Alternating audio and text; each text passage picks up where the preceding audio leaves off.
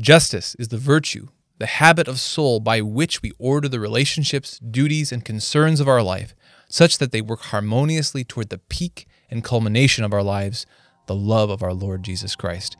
We're digging a little deeper today into the cardinal virtue of justice. Welcome to episode 16 of Deep in Christ.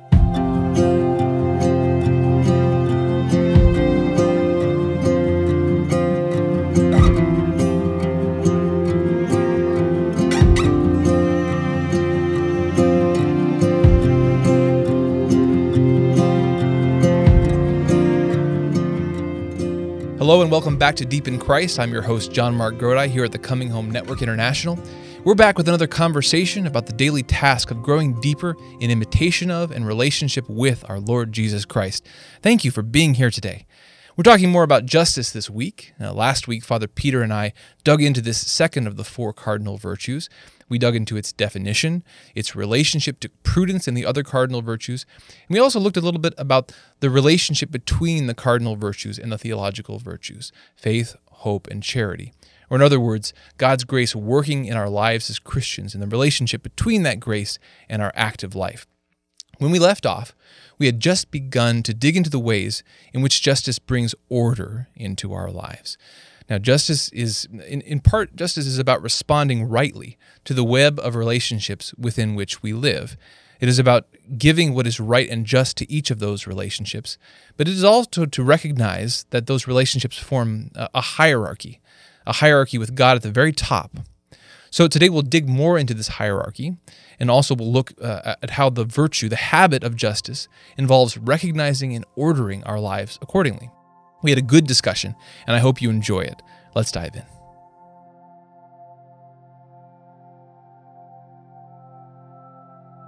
This is one real practical element of this whole discussion, is that a way that you begin to practice justice is by recognizing that that web of relationships in your life, they aren't all necessarily equal. They do have a hierarchy, and that's what we're talking about here.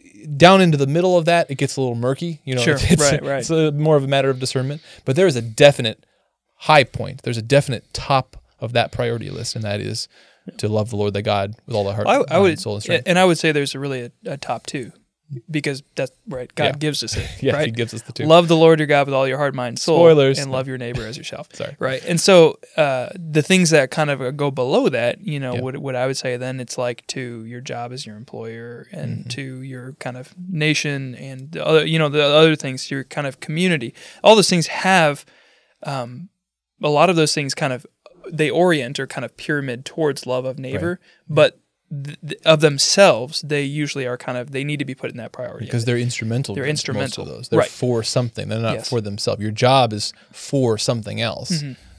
Yeah.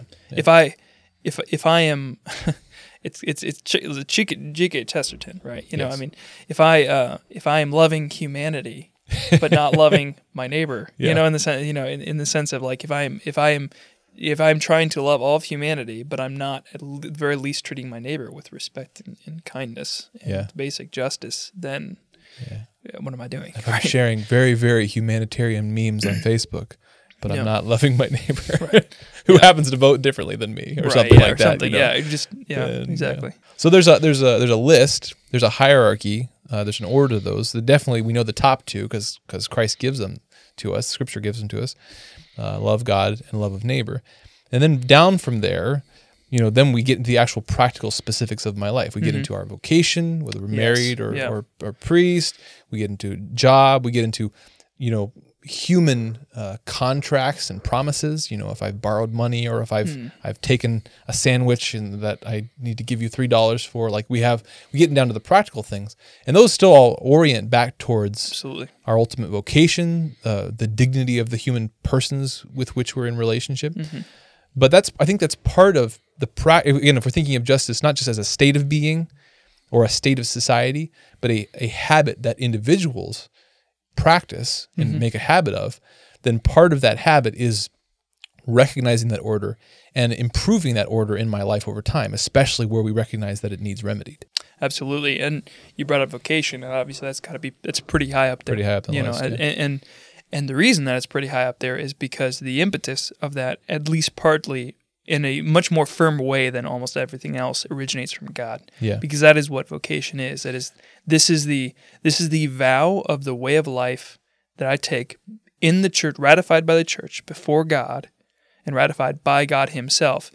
A commissioning of this is the way that I'm to live the mission of my baptismal promises. Right. And so when it comes to the objects or the people that you are called to love in your vocation, there's a much stronger connection there too. Yeah. Both of the kind of the primary two kind of commandments, but in a special way to God as well. Yeah. You know, that above, really in a special way, above everything else, you are called to love your family in the end because God asked you to. Yeah. You know, and that it's not to say there's no like degradation of your family by saying like, well, it's because God asked me to, but that is the type of thing that will survive everything.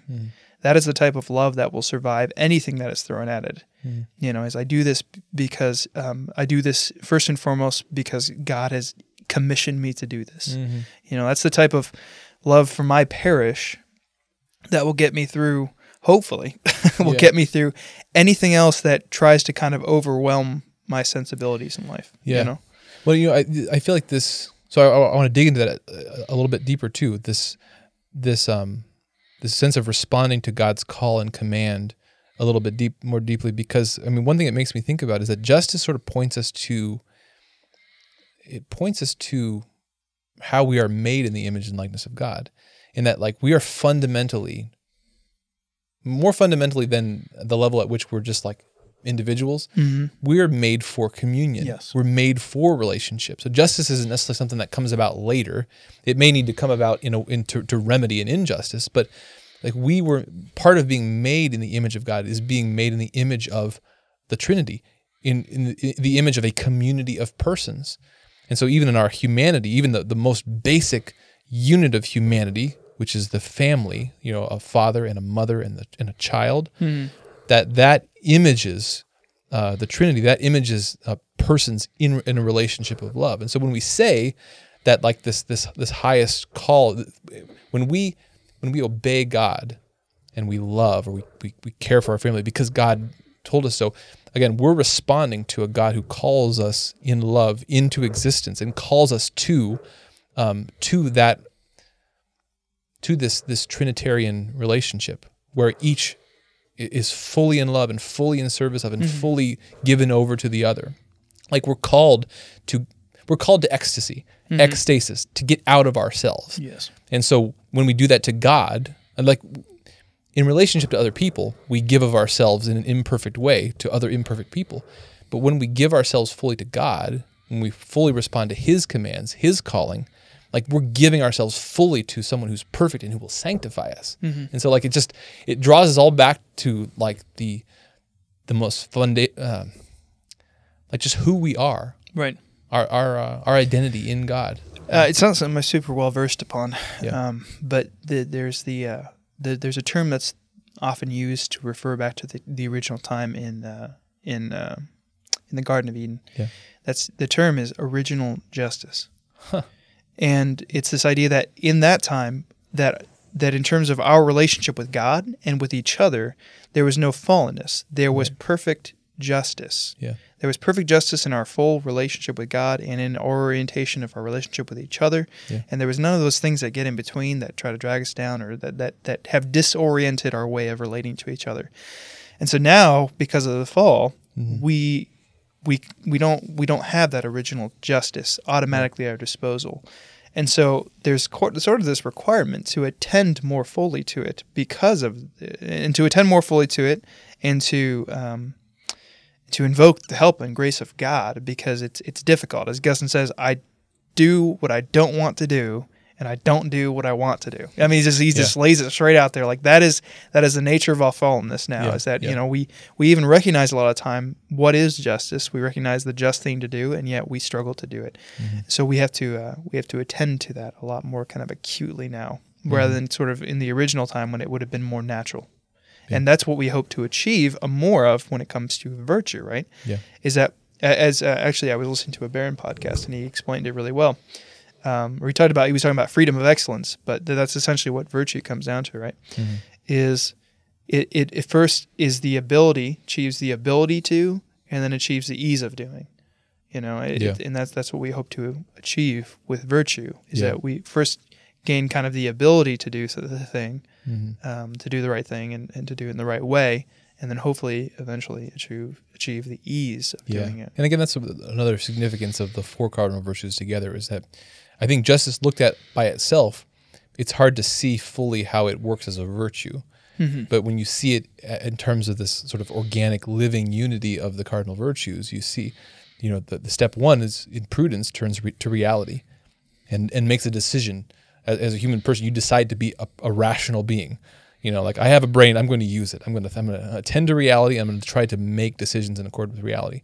Well, the first thing that prudence primarily attends to is justice. Like what ought I do? Mm-hmm. What do I owe God and the other people around me? And it looks at that objective relationship, and then it says, okay, how do I apply that objective relationship to these circumstances? Right. To this particular concrete situation. Yeah. If I owe this to God and this to my family and this to these people and put that in an ordering, which is really important, then according to that ordering, how do I apply that to say, should I go to the gym this morning? To give just one example, Yeah. So. And that ordering, so you can imagine that ordering, you can think about it, but then to actually take an action, to make a moral action, that's where you put the stamp on that order. Yes. Like God is God of my life, and I'm showing that by going to Mass, or by tithing, or by choosing to not sin, even when the sin seems advantageous on a human level. Yes. That I am instantiating that, I am making that official, I'm declaring it through my actions that God is the Lord. And so that's interesting too. So again, prudence turns to justice, and then whenever you do justice, even a small act of justice, a small vote for God, a small yes to this is the way that reality is, well, that always involves some level then of courage and temperance. Again, we're going to explore those more, but the point being here that as I do justice, I become more courageous, because that courage is enacted in service of justice and in accord with prudence. And so to my temperance, my ordering of my desires and my passions for what they're for, that gets stronger. And the strengthening of those makes me more prudent. I'm better able to face reality even more fully, even more humbly, even more courageously. I can look at reality in the face. And that in turn sends me deeper into justice. That now there may be aspects of my vocation, aspects of my faith that I'm now realizing, now that I have a bit more courage, I'm a bit more acquainted with reality and pushing through the difficulty, I now recognize, there's a deeper level of justice that I can do to God. I can give more. I can give more of myself to my God and to my spouse and to my job and to my neighbor. And so that's again, we see this living cyclical unity going forward, that the virtues strengthen each other and they make us more, again, that quote a few episodes ago, as we make ourselves more of a capacity, God is able to pour more grace into us and draw us along and make us more the people he's calling us to be. Oh, that's beautiful. It's a beautiful reflection. What you mentioned earlier about kind of putting the stamp of stamp of on that. It reminded me a lot of one of the things that I love to talk about the most is the Mass, and I love to talk about, in particular, the doxology and the Great Amen in the Mass, because I think it's one of the more commonly not misunderstood per se, but just less appreciated moments of the Mass. It's actually considered like one of the, if not the highest point of the Mass, is the doxology. Through him, with him, and in him, O God Almighty Father, in the unity of the Holy Spirit, et cetera, et cetera. But one of the things I like to talk about there is the Amen. The word Amen. We sometimes there's different kind of different sort of meanings that are sometimes attached, or kind of simple like it means to say I agree, or kind of I consent. But kind of in the original language, it's a much more firm. There's a much firmer kind of attitude that goes along with the word Amen. Amen. And it's not just a like I consent or I agree with this thing or I believe it. Yeah. Sure. No, it's like the battle cry right after the commander gives like the moving speech. Yeah. It's I give my whole self to what you are saying, and I'm ready to this reality before me, and I'm ready to go charge in the battle. I mean, like it's the fullness of saying like, no, like I radically give my whole being to what is being said and happening here. And so in that moment, what the priest is doing is he's offering up the perfect victim of Jesus. He's offering up in the person of Jesus, the perfect priest, offering up the perfect victim as the sacrifice, the perfect sacrifice to God the Almighty Father, that in reparation for our sins. It's the liturgy. It's the fundamental kind of the fundamental economy of our faith right there. That in reparation for our sin, the sacrifice of Christ is being offered to God the Almighty Father, and we are radically giving ourselves to that reality. And in a sense, with prudence, just kind of it's sort of a microcosm of the whole idea of prudence, is that it's not just, it can't just be sort of like we sort of observe it passively and say like we kind of recognize like, oh, that's nice, like I know what I need to do. It's say no, like you radically put your stamp on it by doing it and saying like I give myself fully now, like I've worked through the reality now. You know, I've worked through kind of the prioritization and everything, and like I owe myself first and foremost to God. And then you got to put that stamp on it and give yourself to it. Then you got to give yourself fully into it. Yeah, you know? And with that, again, with that reality, again, when we've placed God properly at the hierarchy of our sense of justice, then again everything else suddenly receives a grounding of its being. You know, all of our other responsibilities, because now my initial amen, strong amen, is to that reality, that highest reality. But then when I get up, like again, we've talked about the heroic minute as this great practical example. I get up in the morning, and the alarm rings, and I get out of bed, and I go to my knees, and I acknowledge God, and that act, that getting up out of bed, that physical act of going down on my knees, those are amens to that highest reality. Amen. They may, and I go out there and I make the coffee and I take a shower and I do other things that, in one sense, are far down the hierarchy of justice because I'm taking care of my health and I'm making coffee for my wife and I'm doing whatever. But those two then become little amens to that great amen. Yes. Because we've placed that. That's the peak of our hierarchy is God, and so all these other things we're able to do them courageously and in temperance. Again, as part of that hierarchy, pointing to the top. And to even go a little bit more mystically into liturgy, I mean, that is the point of the liturgy. Is there's this exitus reditus, this flowing out and return. Exitus, reditus. Okay. Exit and return. Okay. There are different other kind of ways of formulating it, but there's this kind of flowing out from the liturgy and then returning back to the liturgy. And at the moment of amen, it's when we give ourselves fully to that sacrifice. What we're also doing is our sacrifice, when the priest says at the beginning of the liturgy of the Eucharist, or near the beginning of the liturgy of the Eucharist, pray, brethren, that my sacrifice and yours may be acceptable to God the Almighty Father. Our sacrifice, the sacrifice, is being made acceptable by being united to Christ's sacrifice. Yes. But what is our sacrifice that we're making? It is all those little amens that we make throughout. Literally in that moment of the great amen, we are supposed to. Doesn't necessarily have to be this perfect kind of formulated mental thing, but the point is we gather our whole life, all the little amens that we have made of our life to God, to our family, to all the other little justices that we make of our life, all those little amens, we gather into that one great amen because we unite the sacrifices of our life to Christ, and that is made acceptable in that sacrifice to God the Almighty Father. Oh, man, that's so good. Another thing that comes to my mind in relation to all that is that one of the reasons our modern mind sort of shies away from any sense of hierarchy is that we assume that whenever you create a hierarchy, in this case a hierarchy of justice, of obligation, of duty, that somehow the highest thing takes away from the lowest thing. That precisely because something's higher on the list, it denigrates or takes something away from lower on the list. Whereas in a Christian cosmos, hierarchy does not denigrate but elevate the lower thing. The higher things elevate the lower things. Yes. And so when we place God at the height, those small, quote unquote, small duties, the little tiny things. Oh, I'm going to eat this apple because it's good for my, the doctor told me to, it's good for my body, whatever. Well, that too becomes elevated because why? Where does that fits on this hierarchy pointing all the way up to, I'm going to act in accord with reality.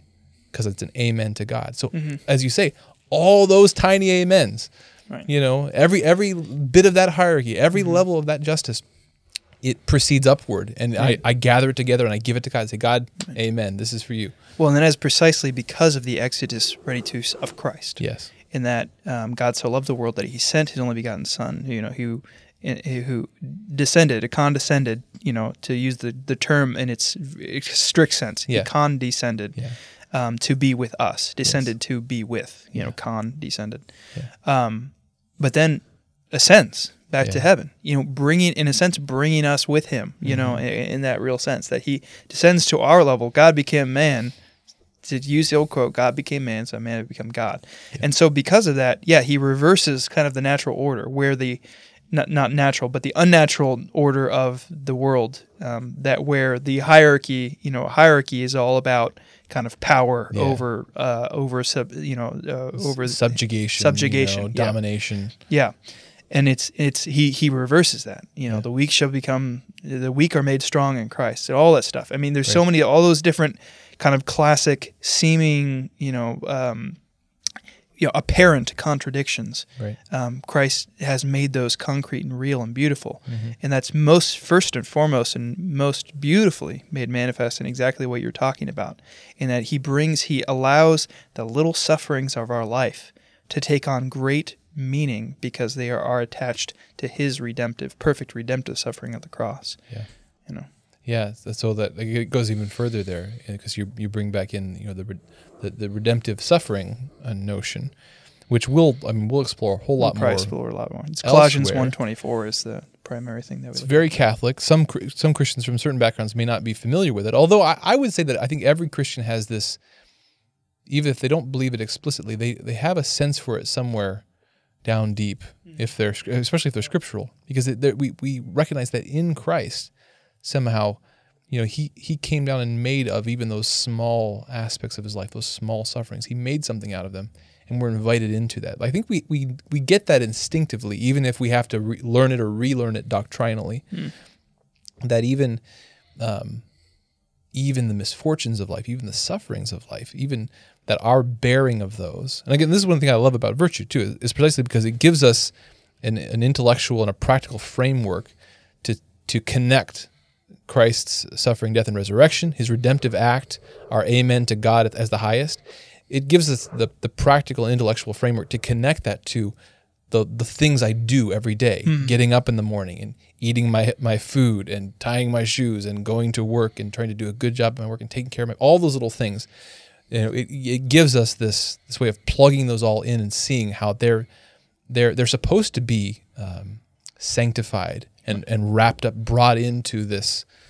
We talked about that. It's a common thing that's talked about. Is like, well, you're a monotonous and kind of unfulfilling job, quote unquote unfulfilling job, can be, in a sense, made fulfilling when you do it for the right reasons, right? And ultimately, what that comes down to is imprudence attending to true justice. Yeah. And following that up the chain. To the thing, I'm doing this job to provide for my family, which I've been called to provide for by God. And so I serve God through doing this job, and it's not to say that in discernment, everything you can discern, you may need to change jobs or whatever. That's an aspect of kind of discernment, of furthering and going deeper into that justice, into that discernment and prudent discernment of justice. But really of anything like that, there are some things that you can't find that justice in, and that's part of the discernment too, of saying like, oh, well, I need to change my what I'm doing, Right.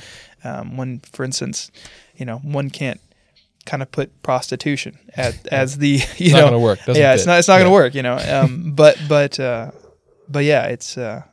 it is amazing to see how your whole life becomes oriented by the justice in that way when attended to by prudence. A few weeks ago, or at some point recently, you'd sent me this quote by Joseph Bieber. While prudence is the cornerstone of the cardinal virtues, justice is their peak and culmination. A good man is above all a just man.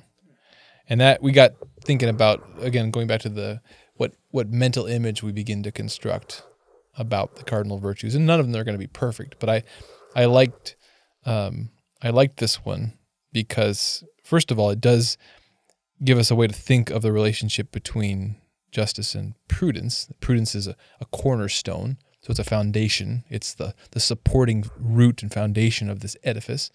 But that justice is the peak. And I liked that for two reasons. Number one is it does harken back to the image connects to, I think Aquinas and others would put would rank justice high in the cardinal virtues in terms of justice is actually doing the good things. Temperance and fortitude are in a supporting role, but justice, again, built out of prudence, really is the actual good. It's the content of the good life. So it makes sense that it's the peak. But also it made me thinking of and I'm not a student of architecture or anything here, but like there's a sense in which when you have like a dome or an arch, right? The capstone, like the stone at the top of that arch, provides the weight that then keeps the rest of it held together, right? Part of that weight at the top makes the whole thing sturdy. You've got the pillars and you've got the foundation thing, but that part of the balance of the top, it holds the whole thing together. And I was just thinking about how justice, while it's supported by fortitude and temperance, as we'll explore more, there's a sense in which too that, again, getting into this cyclical aspect of the virtues, that doing justice also then makes you more courageous and temperate in the sense that it gives you this integrity. Like that's another kind of virtue-esque word that gets thrown around a lot. But what the heck does it mean? Integrity. A person that is integrated, that is whole, that's intact. Your heart is intact. It made me think of, a psalm that comes up in the Liturgy of the Hours a lot that we're both well familiar with. It's Psalm 24. The Lord's is the earth and its fullness, the world and all its peoples. It is He who sets it on the seas. On the waters He made it firm. Who shall climb the mountain of the Lord? Who shall stand in His holy place? The man with clean hands and pure heart, who desires not worthless things, who has not sworn so as to deceive his neighbor. He shall receive blessings from the Lord and reward from the God who saves him. Who shall climb the mountain of the Lord? The man with clean hands and a pure heart. And if we think about it practically too, like when in our life, one of the times in our life when we feel most lacking in courage and temperance is precisely when our life is out of order. And we were talking about part of the virtue of justice is precisely putting this order in our lives. When there's disorder, when God really isn't at the height, even the good things we're trying to do, we sort of lose our nerve for them, our ability to carry them, because we feel in our stomach, we feel the disorder in our lives.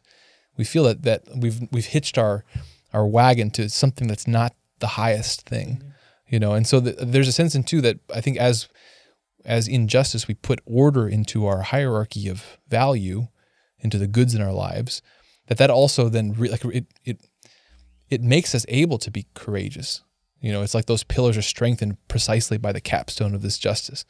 Well, it makes us able to be courageous in a virtuous way. Yeah, in a virtuous way. Yeah. It was interesting because this is a topic I brought up to you. I thought this was fascinating that Pieper mentions specifically, but in one of his chapters about justice, he says he's talking about justice in relation to the other virtues, and it's in ordering it, the rank of justice. Yeah. And he says, we would do well to bear in mind that the uttermost perversion of mankind lies not in excess, which can be easily read in man's bearing behavior, but in injustice, which being essentially of the spirit is not so readily distinguishable. But then he says, we ought to be prepared to find that the most powerful embodiment of evil in human history, the Antichrist, might well appear in the guise of a great ascetic. This is, in fact, the almost unanimous lesson of historical thinking in the West. What he means here, what he's saying here, is that the greatest evil can often be in the guise of someone who has taken kind of just a purely earthly, who's used courage and temperance as purely earthly tools. Yeah. They become tools that actually drive the person further down the path of unrighteousness, of injustice. And precisely because we can think of ways where when we have disordered ends, when the ends of justice are not properly ordered, that's actually the more that we actually embrace courage and temperance in pursuing that end, makes the end more and more of an idol. Right. That is how we get idols in our life, is when we make sacrifices for something that is not, that sacrifices for something that does not achieve the rank of God, and we put it above God. I mean, that is what it means to have an idol, is to make a sacrifice, to turn into God, to give it sacrifice. Right. And so, justice, proper ordering of justice, is what allows courage and temperance, which are kind of these tools. It turns them into virtues because it orders them towards the achieving of the right thing, the right just thing. Yeah. In relation, if they orbit around a center that is our self, an ego, pride, something other than God, they become diabolical. St. Ambrose writes, fortitude without justice is a lever of evil. Courage that's not in relation to things as they are, that lacks justice and prudence, it's a lever of evil. Yeah. And of course, this makes sense from storybooks we read. I mean, like great heroes as well as great villains have discipline. They have fortitude and temperance in a certain respect in relation to some end, to some purpose, to some justice. But whether that's the justice of God, the reality of God as the creator who made us, or if that's in relation to their own purposes. Something you hear sometimes in movies these days. And it sort of, I think it points back in some ways to when we say that the greatest sinners often very closely resemble the greatest saints, right? Is because it's like everything in their life is directed in a fanatical way towards a certain purpose, but it's just the purpose isn't God.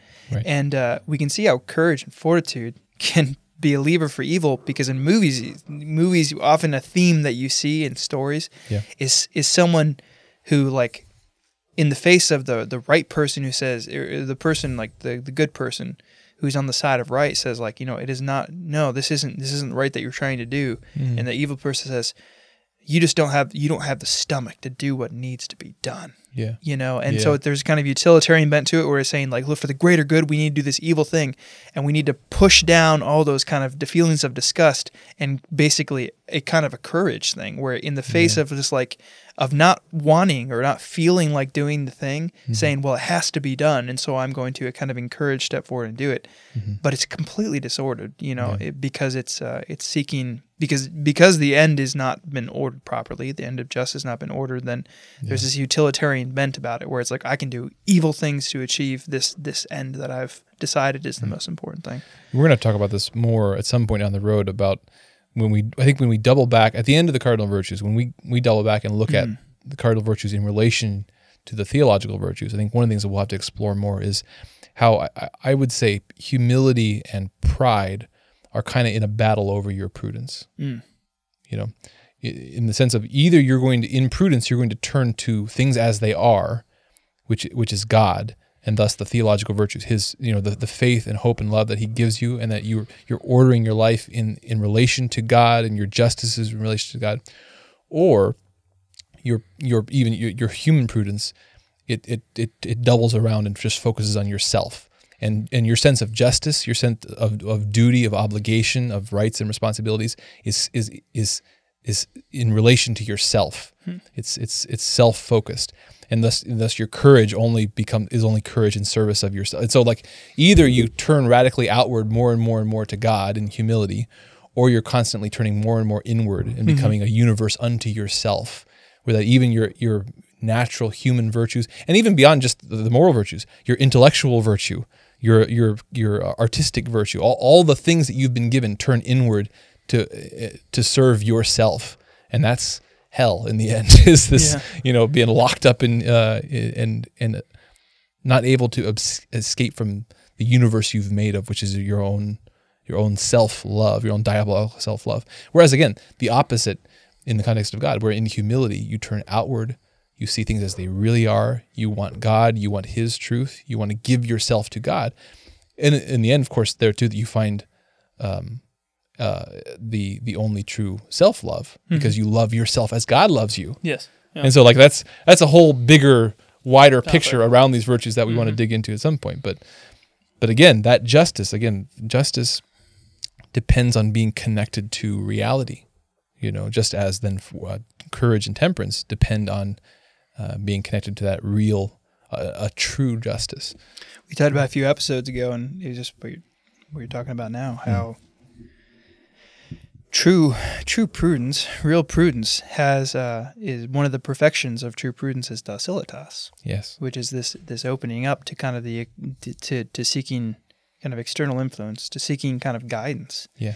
And the false prudence makes you a world unto yourself, where your opinion and kind of your preconceived worldview is all that there is, and it cannot be changed. And that's going to be your kind of initial starting guiding factor, and so kind of the rest of the journey is going to be skewed because of it. But another aspect of you make me think there of a justice that's true and in relation to God is that, again, the Christian can pursue a life of justice, can do justice from a place of a certain calm and peace, knowing that, again, as it says in Romans 8:28, all things will work together for good for those who love God, right? And so in the justice of God, even though it may involve, in a temporary sense, my self-sacrifice, my giving of myself, maybe giving until it hurts, maybe giving even until my life, that in the end, that all that will work together for the good of those who love God.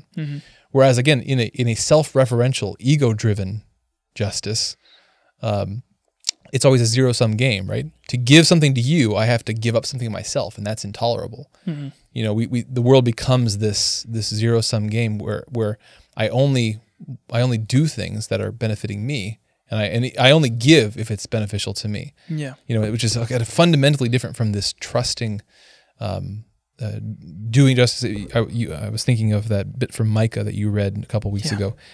This is Micah 6:8. He has showed you, O man, what is good. And what does the Lord require of you but to do justice and to love kindness and to walk humbly with your God? The sense of the just man, and this is an important to this overall discussion of virtue.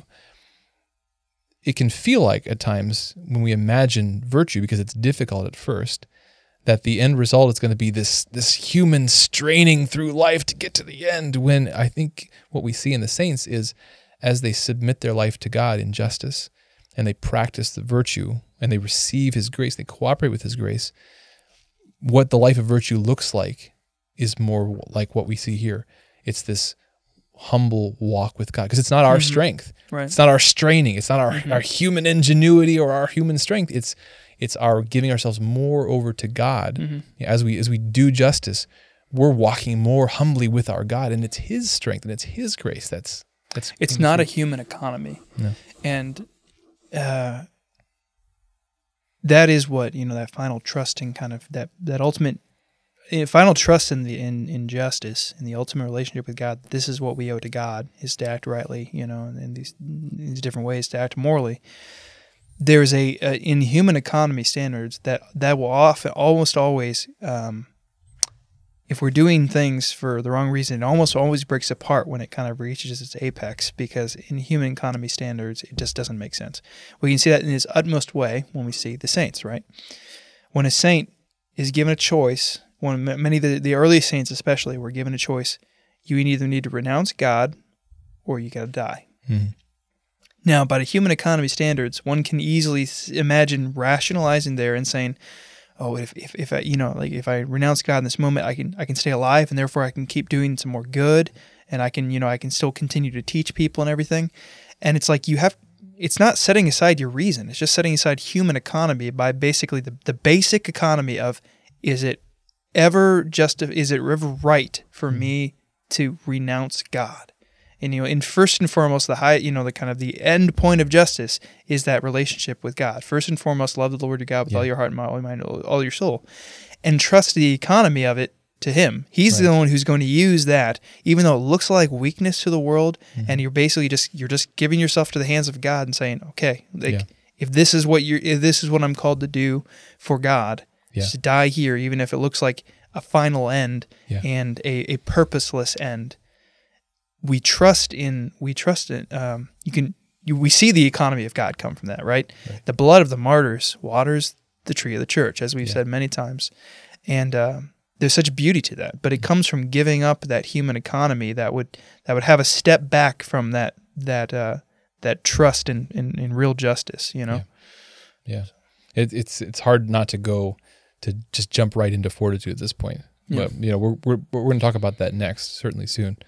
Because I think that's, even though in some sense we've got fortitude and temperance are these two pillars, there is even a sense in which fortitude is slightly higher than temperance, and it's so intimately connected to whether or not we can bring justice to bear, whether we can actually, in prudence, follow through and see that justice is done in our lives. Yeah.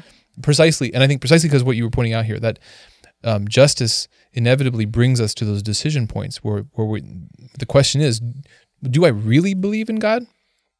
I can say it, but when I'm led to those moments where, well, I can continue doing justice, being honest and truthful and a person of integrity and putting God for, like, I can say all those things, but then when I'm led to those moments where it precisely means, oh, if I do justice now, it means that in this worldly sense, it looks like failure. In fact, it might feel like failure. And then, it's a difference between belief and faith. Yeah. In the sense of, it talks in James, what does it mean to believe in God? Even the demons believe in God and they tremble. Right. But the point is to have faith in God is to look at His promises and to trust in those promises, even when everything else, the rest of the world, is telling us that those promises are false. And part of those promises is that if we remain faithful, if we put faithfulness above all, and that's faithfulness to God and to His promises and to what He's asked us to do, then everything will work for the good of those who believe. Everything will work for the good of us. But that's a faithfulness that we need to constantly pray for. Yeah. And courage definitely helps a lot with that. Courage is part of what we need to foster and ask God to foster in us as well. Yeah. It's the courage to basically commit ourselves, put that stamp of the amen in those moments where our faithfulness is called into question. Right.